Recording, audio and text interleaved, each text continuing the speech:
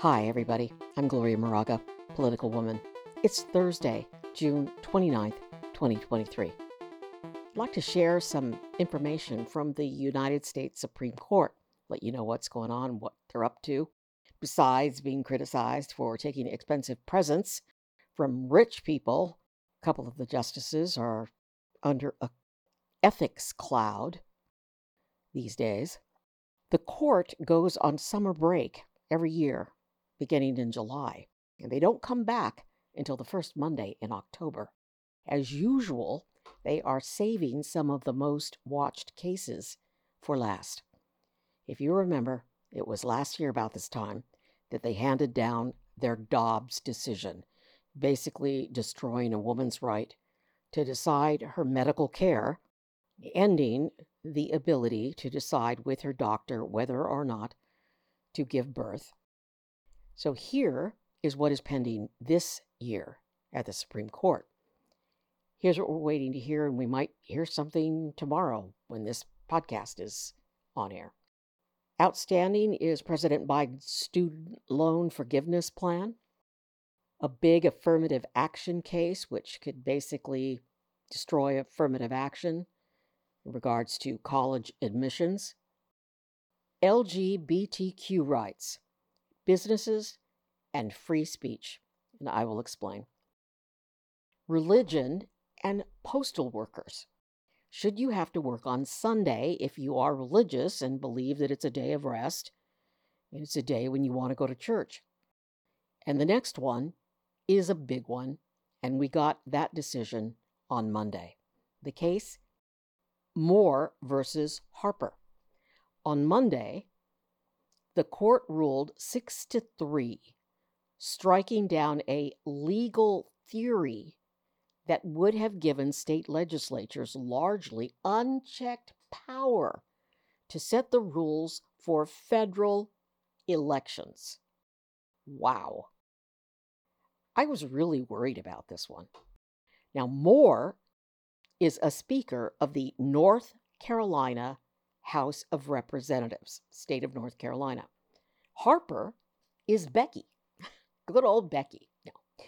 Harper is Becky Harper, an average citizen and a member of Common Cause in North Carolina.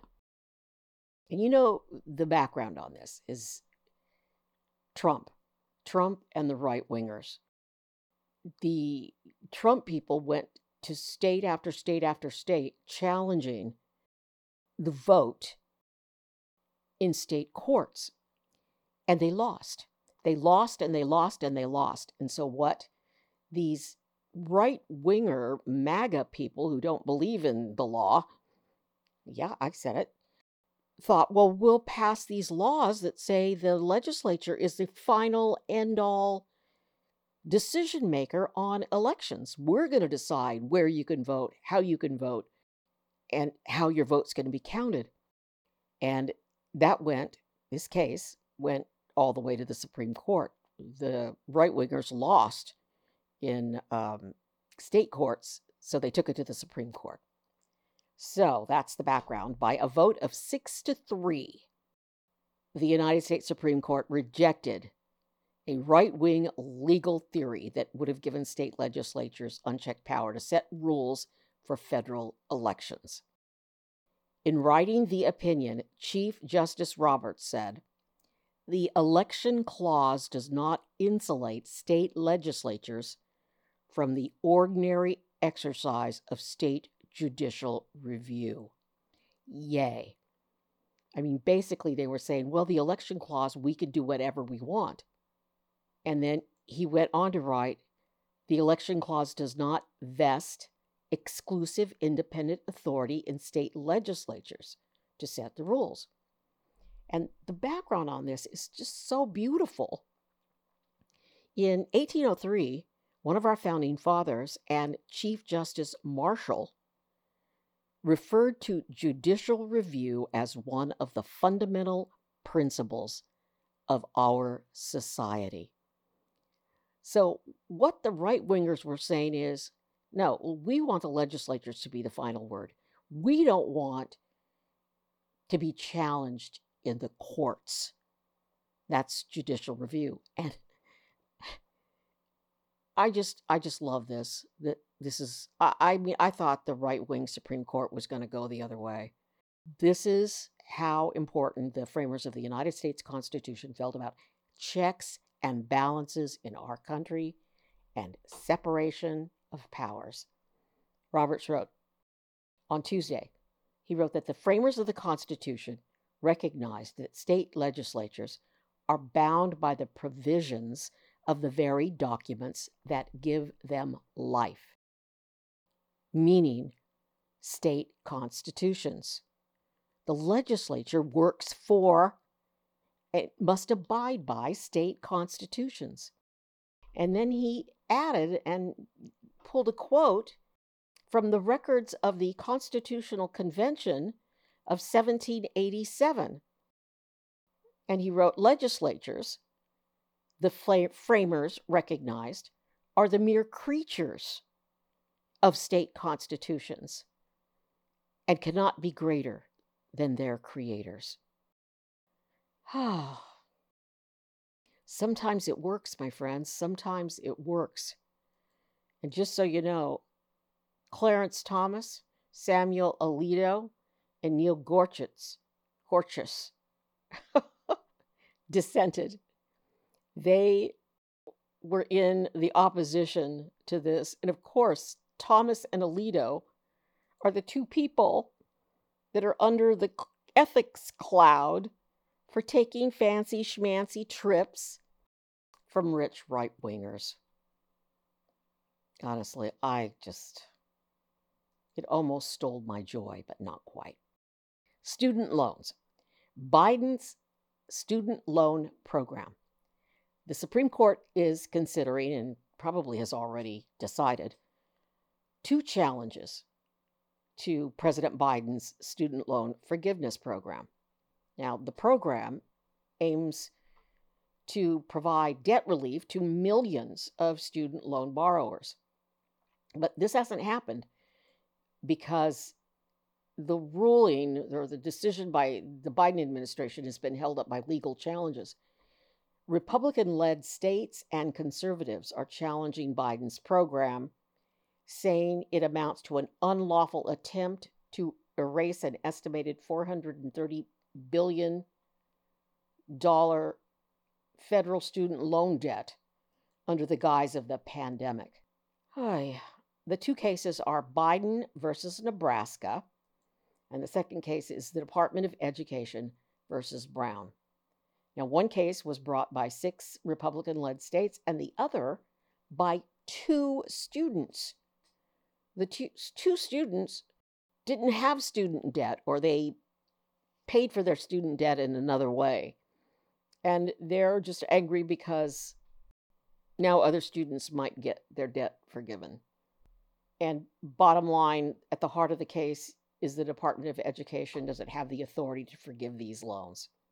And during the arguments, several of the conservative justices have signaled in their questions some of these agencies, like the Department of Education, has too much power, and that these agencies are upsetting the separation of powers. So, I just read an article about Ron DeSantis, the guy running for president from Florida, who's just a right-wing nightmare, wants to get rid of the Department of Education and the Department of Commerce and other departments. And my friend Jamie Dupree tweeted, the National Weather Service is in the Department of Commerce. So we won't have a National Weather Service when we have like record heat killing people in Texas? Wow. I don't know. The next case, religious employees. It's Groff, Groff versus DeJoy. The court will decide whether employers must make accommodations for their workers' religious practices. This is after a postal worker refused to work on Sundays for religious reasons. Groff is Gerald Groff. DeJoy is Louis DeJoy, an American businessman serving as the 75th U.S. Postmaster General. You remember him? He was reamed because of all the problems the U.S. Postal Service has had in a congressional hearing. Back to the case. Gerald Gross is a former mail carrier. He no longer is a mail carrier. An evangelical Christian. He sued the U.S. Postal Service because it failed to accommodate his request not to work on Sundays. A lower court ruled against Groff, holding that his request would cause an undue burden on the United States Postal Service and lead to low morale at the workplace when other employees had to pick up his shifts. So now it's gone all the way to the Supreme Court. Next, affirmative action in college admissions. The case is called Students for Fair Admissions, Inc. versus President and Fellows of Harvard College.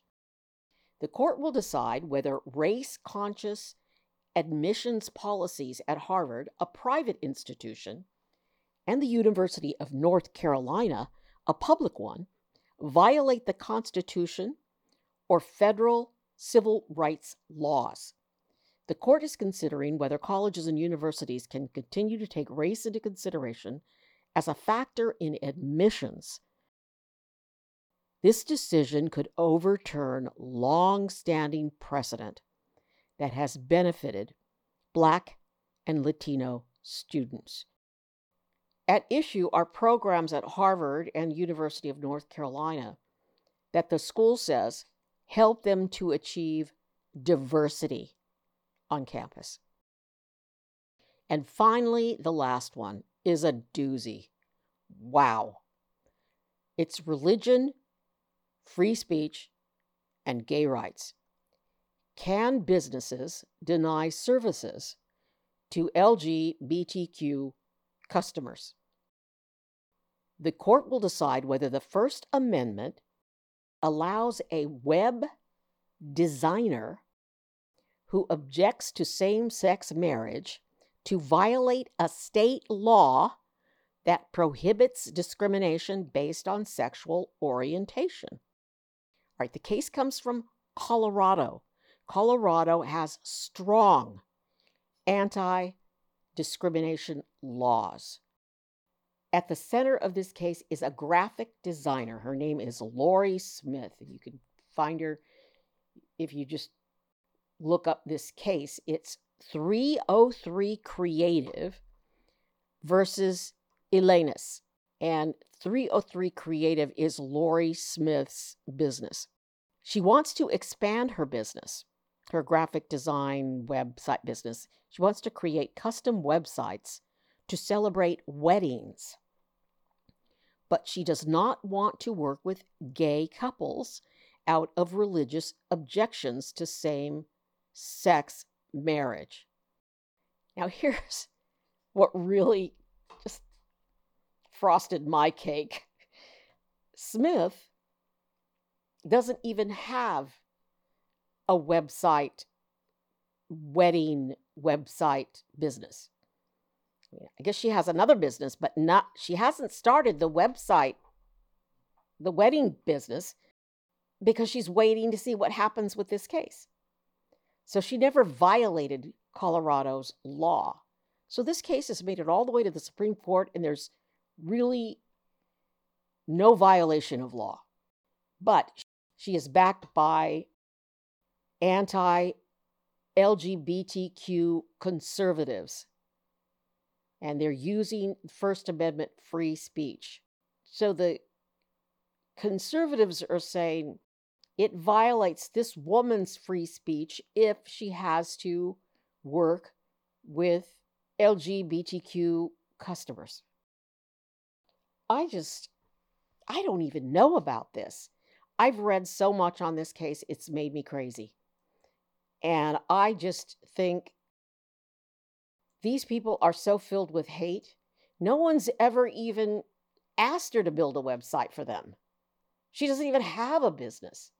But yet there she is on the steps of the Supreme Court Well, all her right-wing anti-gay lawyers supporting her. All right. So these are the cases that we're going to be hearing decisions from the Supreme Court in the next couple of days. I covered the court for years, and it was always like right before 4th of July. I'd get all these decisions on all these cases, and I mean, I've done my background, I've done my research, I've listened to the arguments, but still I would have to stay late to do live shots because this is important. It's really important because it changes the way we can act and live. Some of these cases hurt our freedom, the freedom to love who we want, the freedom to get into the best college we can possibly get into, even though we're poor. We wouldn't have to worry so much if only everybody had voted for Hillary Clinton. They didn't vote for her, they didn't like her. But we got Donald Trump instead, and he's a nightmare. Oh, and one of the stories I'm going to work on for tomorrow or the next day for the podcast is Rudy Giuliani. Rudy Giuliani, Trump's right-hand man during the whole January 6th and going to all the states and trying to get the states to overturn the election results. He's talking to the special counsel. Yeah, he went in and talked to him. So that's coming up. I'm Gloria Moraga. I'm a political woman. I vote. Please vote. Be safe.